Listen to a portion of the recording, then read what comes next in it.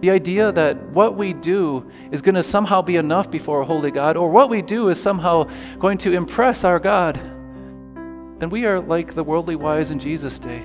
And the more we listen to the wisdom of this world, which pushes out Christ, repentance, and faith in the cross, and trades it for self, the more we do that, the more Christ is hidden to us. Jesus, refuge of the weary, blessed Redeemer whom we love. This message is from Rock of Ages Lutheran Church in Payson, Arizona. Ancient Faith for Today's World, July 9th, 2023. Matthew 11, 25-30. It's that time of year again. All you have to do is say the word vacation. And a lot of different things pop into people's minds. The excitement of visiting with family, finding some time to rest. Or maybe when you hear the word vacation, other pictures come into your mind. The packing, the getting ready, the being on the road, the not sleeping in your own bed if you're traveling, finding setbacks. Maybe if you have an airplane flight, the flight gets delayed. Or like one of my friends who also has a lot of children and was pulling quite a large trailer, found vacation can turn into a nightmare if the trailer breaks and you're stuck somewhere. Or maybe you found, even if everything went really well and you just had a wonderful vacation, it came at a pretty hefty price. Jesus invites us to find in him rest. What sort of rest is that? Is that like the rest that you think of when you think of what it takes to have an enjoyable vacation? Just a couple of hurdles and maybe some setbacks and some trials and struggles, and then maybe some of it you'll survive?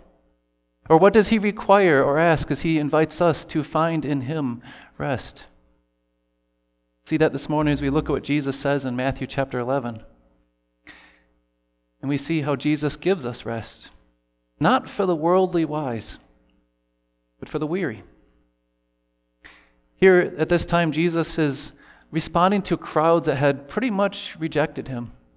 We see that they called John the Baptist, who was neither eating or drinking, someone who had a demon.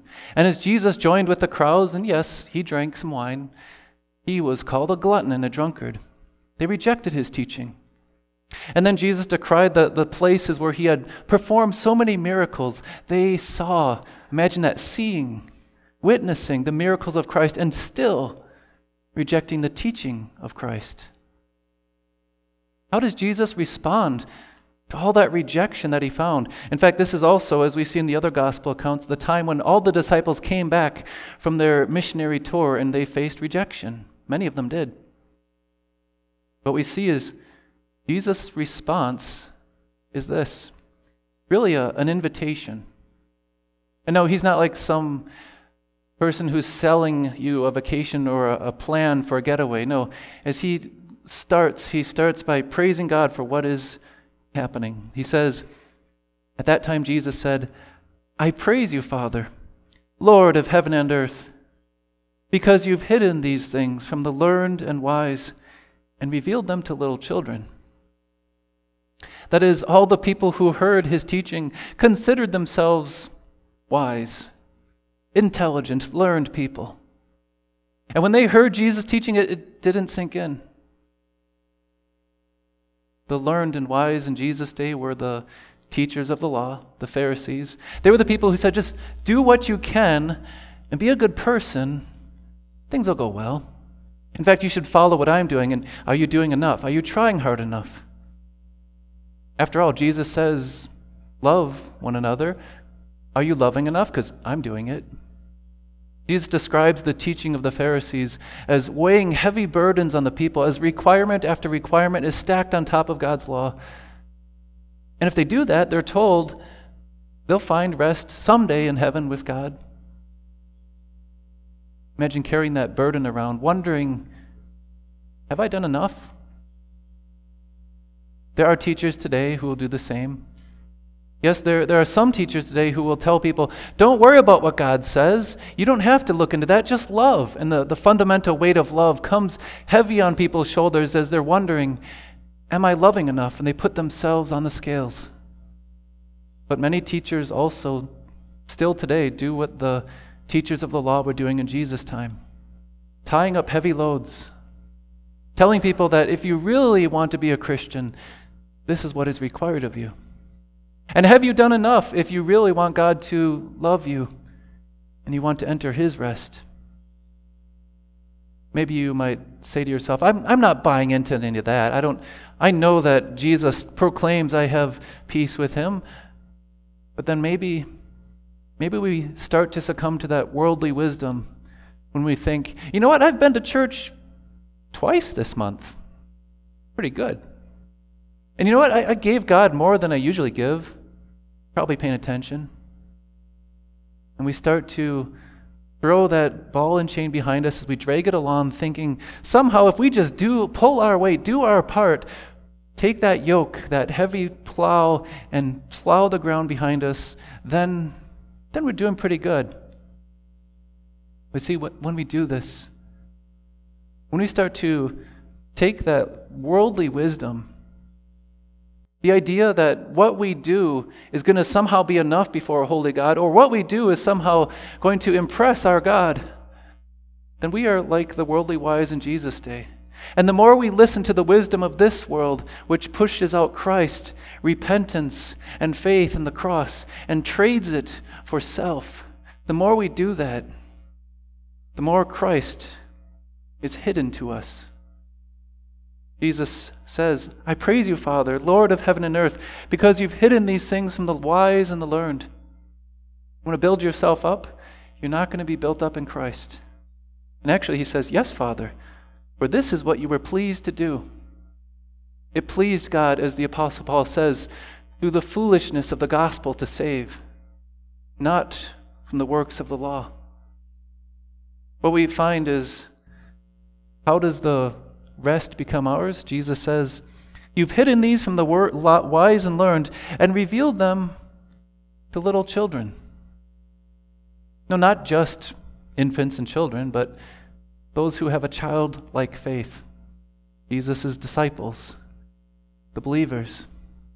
God, through faith, opens our eyes to see what he has revealed in Christ. What the world cannot see. The world in its wisdom will say, if you're a Christian, you must be foolish. We know that the world came about by a process. Or the world might say, if you really were a wise Christian, you'd say, everybody gets to heaven as long as you love and do enough good. Every world religion is built on that kind of wisdom. But what God has revealed to little children by his Spirit is the wisdom of God. And God was pleased through what was preached to save. Jesus says, all things have been committed to me by my Father. No one knows the Son except the Father, and no one the Father except the Son and those to whom he chooses to reveal him. In other words, this is a mystery that we could never know unless Jesus had come and made it known to us.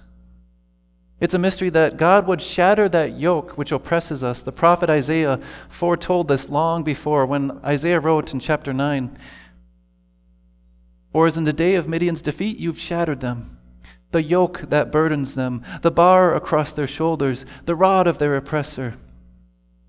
And how is that burden shattered? For to us a child is born, a son is given. He's the one that's called the Prince of Peace. And the apostles, when they knew what Jesus had proclaimed and done, they gathered at the council in Jerusalem. And we see them talking about the burden that was on the people as they describe it. Peter speaks up and says, now then, why do you test God by putting on the necks of the non-Jews, the Gentiles, a yoke that neither we nor our ancestors have been able to bear? No, we believe it is through the grace of our Lord Jesus that we are saved, just as they are. The yoke of the law weighs heavy, and it crushes those who try to live by it. But they hear Jesus with a childlike faith say, come to me, all you who are weary and burdened, and I will give you rest. Oh, but Jesus couldn't possibly mean me after all that I've done. No, I will give you rest. But, I still have to do this, right, Jesus? And then I'll have rest? Come to me, all you who are weary and burdened. I just don't feel forgiven. Listen to him. Come to me, Find him in his word. And then if you're despairing and the yoke has been on your shoulders for so long, you get to hear him say, all of you who are weary and burdened. And suddenly, not dependent on what you've done, the burden of the oppressor, the guilt of our own sin, the curse and the weight is lifted off of our shoulders. And though the devil might try to accuse you not being enough, Jesus says, I will give you rest, yours, the promise. As we come to him and find what he teaches us, he says, take my yoke upon you and learn from me. And no, it's not a heavy burden. Jesus says, learn from me, as he teaches us how he took the weight of the world's sin upon himself. The Son of God came to be what Isaiah prophesied, what the apostles spoke of, as he bore the weight of the sins of the world and the weight that we deserved to plow, eternal suffering and death. Jesus removed it from our shoulders and says, I will give you rest. And in place of the yoke of carrying your own weight, he says, take my yoke. I am gentle and humble in heart, and you will find rest for your souls. No matter how much you try or what you've done, Jesus says you're forgiven. You're covered by the blood of Christ. And no, it's not by carrying your yoke. By repentance. By turning away from Satan's lies that you can plow your way, or turning away from Satan's lies that you aren't under a heavy burden doomed to the grave and hell, but lifting that off through Christ. He removes that burden, and he gives you rest for your souls. And the Christian church is not in the business of piling law upon law. It's in the business of rest found in Christ. And so that, as the Apostle John says, his commands aren't burdensome. They now are a blessing. Freed from the curse and the weight, we follow Christ. He says, my yoke is easy, my burden is light. There will be people around you who will think it's by their hard work, and they'll struggle to carry a heavy load. You almost have to argue, not many people would have worked as hard as someone like Martin Luther. In fact, he spent his entire life studying theology. He probably was a professor longer than any of us will be professor. He was someone who knew God's word and wrote. In fact, when he died, his hand was stuck in the position of someone holding a pen. But he wrote this: I do not know how strong in the spirit others are. As for me, I could never be so holy as some feel themselves to be. Even if I were ever so learned and full of the Spirit, yet this is constantly happening to me, that when I am without the Word, do not meditate on it, and occupy myself with it, there is no Christ at home, no fervor and spirit. But as soon as I take up a psalm or a passage of Scripture, it shines and burns into the heart and gives me new courage and a new mind. I know, too, that everyone will daily experience the same thing. He knew that because, like you, he was a sinner. And like you, he knew he could not find rest and fervor in the Spirit in himself. And like you've probably witnessed times where you've drifted away from Christ. But then you hear him today, you hear him in his word, come to me. You open up a psalm or a passage of Scripture. You meditate on it, and there you learn with all the saints. Jesus gives rest for your souls, not for the worldly wise, but for the weary. Amen.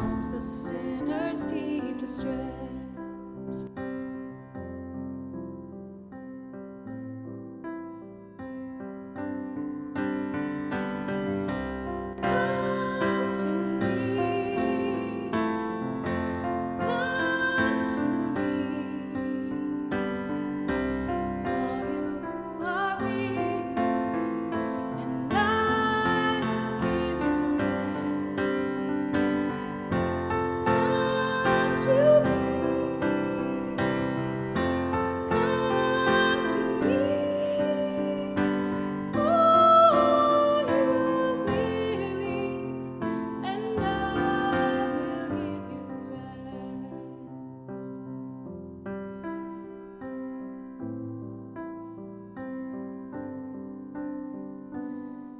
Jesus, may our hearts be burning with more fervor.